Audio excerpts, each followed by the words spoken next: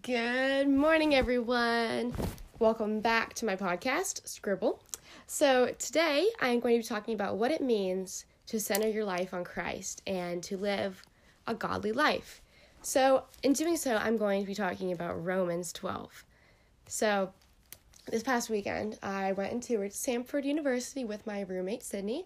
Shout out to you, Sydney. But she was looking into Romans 12, and I've always thought of that as such a wonderful, wonderful, wonderful verse. But I was like, you know what? That has a lot of meaning to it. So as I was preparing for this podcast, I was like, you know what? That's really good. I think I might talk about that. So you know what? Let's talk about this, okay? All right, so I'm going to start off with saying that before we were saved, right? Before you were saved, you had your old ways. And then after you were saved, you have your new ways, right? So the old ways are oftentimes portrayed in everyday life. You know, we have people who are not saved by Christ. That's really sad, but it's our job as Christians to reach those and help those that are, you know, not believers, and to show them the love of God, emphasis on the love of God, you know. But I think that the world is full of sin, and we know it. I don't think it, I know it. I know that this world is full of sin, but it's up to us to change the way we respond and act to it. So let's read Romans 12. I'm going to start off with verse 2. Don't copy the behavior and customs of this world, but let God transform you into a new person by changing the way you think. Then you will learn to know God's will for you, which is good and pleasing and perfect. Wow, that's really powerful, isn't it? Let's break that down, shall we? So, don't copy the behavior and customs of this world. So basically, the world has like sin all around it, so don't try to, you know, live the life of sin. But I think it also means there's like the theme of otherness, you know, and I'm learning about that in English too. So it's like the otherness, and how it made me think that being a Christian, you're kind of like an outsider, which is really sad, because you choose to not dress scandalous, you choose to not curse, you choose to live your life for God. And honestly, as a teenage girl, or, you know, teenage guy, if you're listening to this, personally for a teenage girl, it's really hard because there is that desire to fit in. There's that conforming that you want to do. You want to conform to the way that the rest of the world is living. You want to be socially accepted. And that's not who we are, you know? And I think there's a quote that can play into this here, that be yourself because everyone else is taken. Right? So, honestly, I think the best thing and the most beautiful thing is to live a life for Christ, because you have so much love and just love to give to others and compassion to give to others that you will make a difference in the lives of others. And I think it just shows how much, you know, confidence you have because you know who you are in the eyes of your Father. And, okay, Haven's texting me. Hi, Haven. Anyway, so I just think that otherness is there, but God says, don't copy the behavior and customs of this world, but let God transform you into a new person by changing the way you think. Wow. That's, again, wow. Like, so awesome. But let God transform you into a new person by changing the way you think. So God is going to change you, and he's going to make you see, oh, you know what? I don't think I want to do that. I don't think I want to dress like that. And you know what? I think the more you get to know God and you dive into his word and get to know him better, you will become more like him. And you will be able to see his will for you, and you will be able to, you'll be able to be on like the same page, if that makes sense, you know? So I think that falls into the next line, which is, then you will learn to know God's will for you, which is good and pleasing and perfect. And so I'm going to read kind of like, so let's see what it says. It's kind of like dive deeper into it sort of thing. Let's read what it says here. Okay. God has good, pleasing, and perfect plans for his children. He wants us to be transformed people with renewed minds, living to honor and obey him. Because he wants only what is best for us, and because he gave us his son to make our new life possible, we should joyfully give ourselves as living sacrifices for his service. Paul warned Christians, don't copy the behavior and customs of this world that are usually selfish and often corrupting. Wise Christians decide that much worldly behavior is off limits for them. All right, so that means, remember, don't dress like that, don't curse like that. That's, the more you get to read your Bible, it's kind of like the thing you get to know. Where was I? Our refusal to conform to this world's values, however, must go even deeper than just behavior and customs, into a new person by changing the way you think. It is possible to avoid most worldly customs and still be proud, covetous, selfish, stubborn, and arrogant. Only when the Holy Spirit renews, re-educates, and redirects our minds are we truly transformed. Wow. Isn't that just great?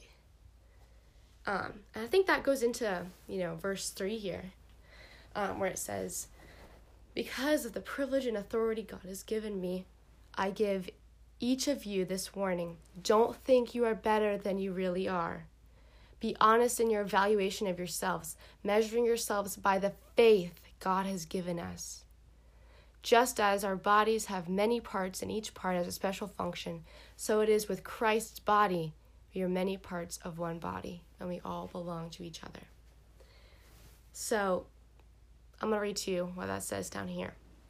But another thing is, I'm most likely going to, hi Truffles, sorry, Truffles is deciding to squeak at us.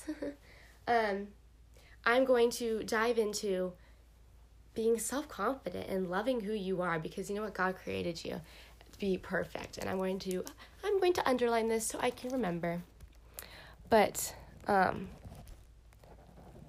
1 second. Awesome. Okay, let's read what it says down here.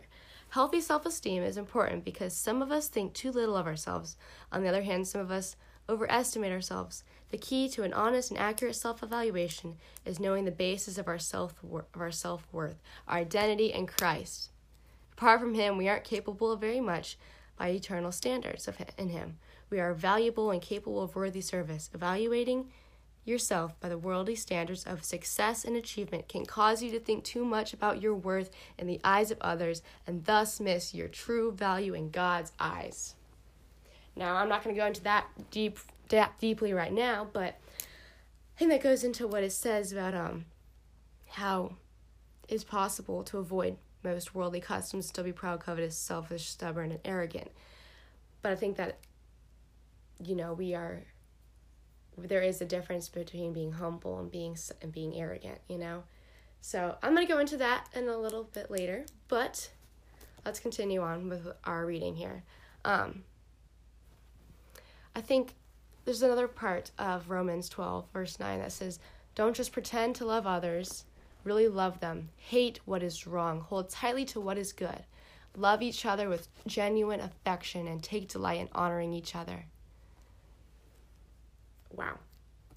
And that also kind of, that kind of goes along with our theme of Valentine's Day that was a few days ago.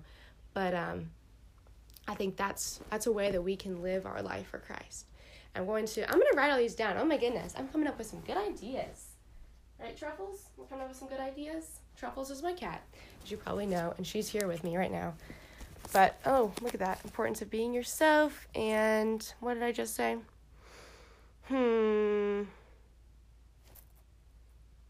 I'll think of it. I'll listen to this and write it down. Oopsies, forgot. Anyway, let me write down Romans real quick. Sorry, friends. Okay, we're going to come back to Romans 12 another day. But I just wanted to talk about what it means, again, to center your life on Christ. So when we're transformed, how do we center our life on Christ? How do we live the life that Christ wants us to do? So I came up with this analogy when I was listening to a podcast, not a podcast, maybe it was like a sermon message, I'm not really sure. and I forgot who it was by, but it's called Single, Dating, Engaged, and Married. And it talks about, how we should be focusing on the Lord in everything we do. And instead of, in my case, don't focus on guys, focus on Jesus. And I think that's really important, because when you're single, like I'm single, and I'm loving it, because you know what? It gives me time to focus on doing God's work, and it gives me time to grow in who I am and just become closer to God, because this is the relationship I have with Christ is so important to me, and it's what I want, and I want that over anything else, and I want to please God. I want to show him the love I have for him. And I think it's kind of like pottery, in order, and I'm going to read this to you. In order for the bowl to end up well, firstly, is that even a word? I don't even know. If you know pottery, okay, you know that in order for anything you do on the wheel to be like good and functional and useful, it has to be centered first.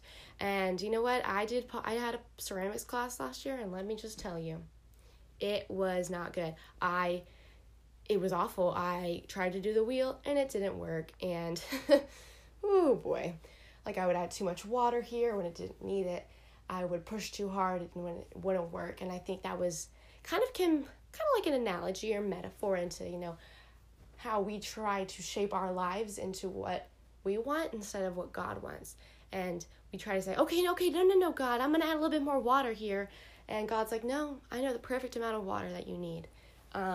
And we're like, oh, let me just add some more pressure. Let me see if that works, I got this. We can do this, but really we don't got it, So I think that's interesting how pottery is such a good analogy into how like our lives around with Christ. So anyway, you got to center your bowl first, or whatever you're making. You got to center your ball of clay first in order for it to be good. So I'm going to read it for you. In order for the bowl to end up well and run smoothly, you must first center it. If you don't, then it will be completely off and unbalanced, as well as a disaster. And that goes on to saying that you need to center your life on Jesus, and like everything you do, have it be centered on Jesus and God before moving on to the next step. You know what I mean? And so if you're thinking about like a relationship, center your life on God and center your relationship with God, and potentially, like, if you're going with like your relationship with someone else, center that on God. Hey, Truffles. She's annoying. Then God will be in that. God will be in that relationship. God will be in what you do. God will be at the forefront. He'll be at the center of everything you do. And let me just tell you, that is so, so, so important. Okay? Because without God in something, from firsthand experience, it does not go well, okay? I've tried that whole route of, oh, no, I got this, or I just forget that, I need to put God in this situation here, and it just doesn't go well. But if you center your life on Christ, then your pottery, okay, Truffles, stop it. Okay, if you strive to center your life or your pottery and clay on God first before changing into something else, which is, you take your ball of clay, you center it first. That's like your, like your core, and then you're going to change it to like a bowl or a plate, since before you go on to something else, or before you achieve other things, or before you try to take on something else, be sure to center your life on Christ. And if you are even the slightest bit off, it won't work.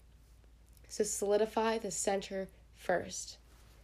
And I did a little analogy thing like a few days ago about like ice, and it was about how it also goes along with like patience, where if you put like ice in the those little old timey little ice containers that you put in the freezer with water in them, and they they'll freeze, and over time you have to like wait a while for like ice.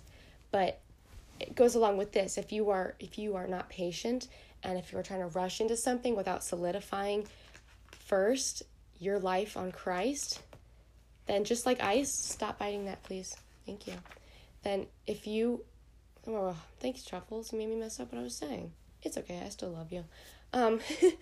So if you are not patient and if you are not fully solidifying your life with Christ and you're trying to move on to the next thing, you're like, okay, yep, let's go, keep moving, woo! And just like, if you try to pull the ice out of the freezer and you're not patient and you're ready to go and God's over here like, sis, we ain't ready to go yet. And you're going to find that your ice is half frozen. You're going to find that you're half ready. You're going to find that you're not fully there. You're going to find that you're not fully ready for what God has prepared for you. Truffles is eating my notebook. She just ripped a sticky note off. What are you doing? Oh boy. Anyway, so stop. Okay, you got the sticky note. Are you done? Okay, well, we have sticky notes over here. Alrighty. But anyway, so you should center your life on Christ and aim to just center it first before doing anything else. And let's see. Here we go. I'm going to read to you guys Ephesians 4:20. These are just some follow-up verses that kind of go along with that. But that isn't what you learned about Christ. So let me go back and read what it says before that. I've got to have some context here. So it's called living as children of light. So with the Lord's authority, I say this: live no longer as the Gentiles do, for they are hopelessly confused. Bless you.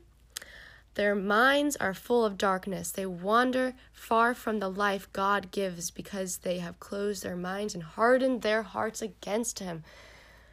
They have no sense of shame. They live for lustful pleasure and eagerly practice every kind of impurity. But that isn't what you learned about Christ. That's not what we learned about Christ, Since you have heard about Jesus and have learned the truth that comes from Him, throw off your old sinful nature and former way of life, which is corrupted by lust and deception. Instead, let the Spirit renew your thoughts and attitudes, and put on your new nature, created to be like God, truly righteous and holy. So, when you decide to give your life to Christ, you have to put aside all of your old ways and all your old habits and old past and put on the coat of God and take it on. Oh, please don't sit on my Bible. Oh boy.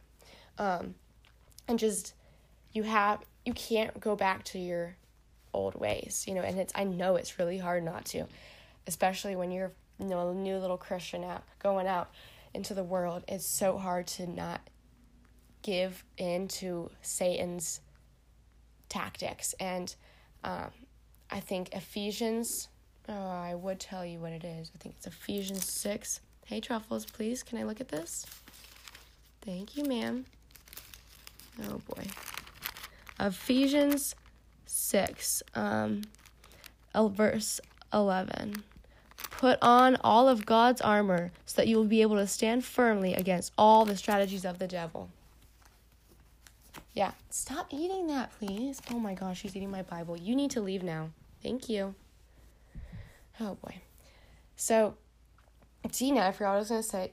Don't drink my water. Get out of that, please. It's like having a toddler, friends. It's like having a toddler, and she's about to knock it over. Oh boy. Okay, no more water for you, ma'am. Truffles likes this thing called tub time. And, oh boy, yep, she heard me. Where she likes to jump into the tub and play with water. Really, really weird cat, I know. But anyway, back to what I was saying. About how, when you turn from your old life to your new life, you put on a full coat of armor so that you are able to stand against the strategies of the devil. And I believe in you guys. If you guys are new Christians, I believe in you. You got this. Stay with God. And you guys are going to prosper so much more than you have ever even imagined. And I'm excited for you guys. So, yep, this is my podcast. Just a little reminder that you are loved, okay? You are loved by God. You are loved by so many people. And I know times like these are hard. I know people say these are unprecedented times, but really they are. We don't know what's around the corner. Just like in our life, our journey and walk with God, we don't know what's around the corner, We do not know what is to come and stuff like that. platform. All right, great. So I'm coming up with some good podcast ideas. But you know what? You guys are doing awesome. I'm proud of you guys. And keep up the good work and keep following God. And you know what? I'm here for you guys. If you guys ever need anything, hit me up. I got y'all. I'm always there to help y'all. And you know what? I'm going to be praying for you guys. So let's close in prayer. Let us pray. Let's bow our heads and pray. Dear God, I thank you for these wonderful, wonderful people listening. I thank you for the opportunity you have given me to share your word with them. And I thank you for the analogy of pottery and how we should center our lives on you, God, and how we should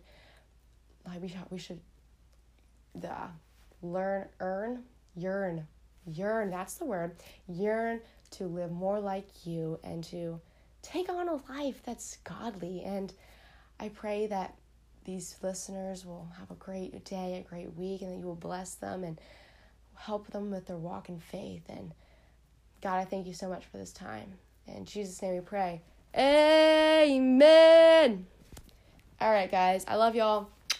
I will see you guys or talk to you guys in the next podcast.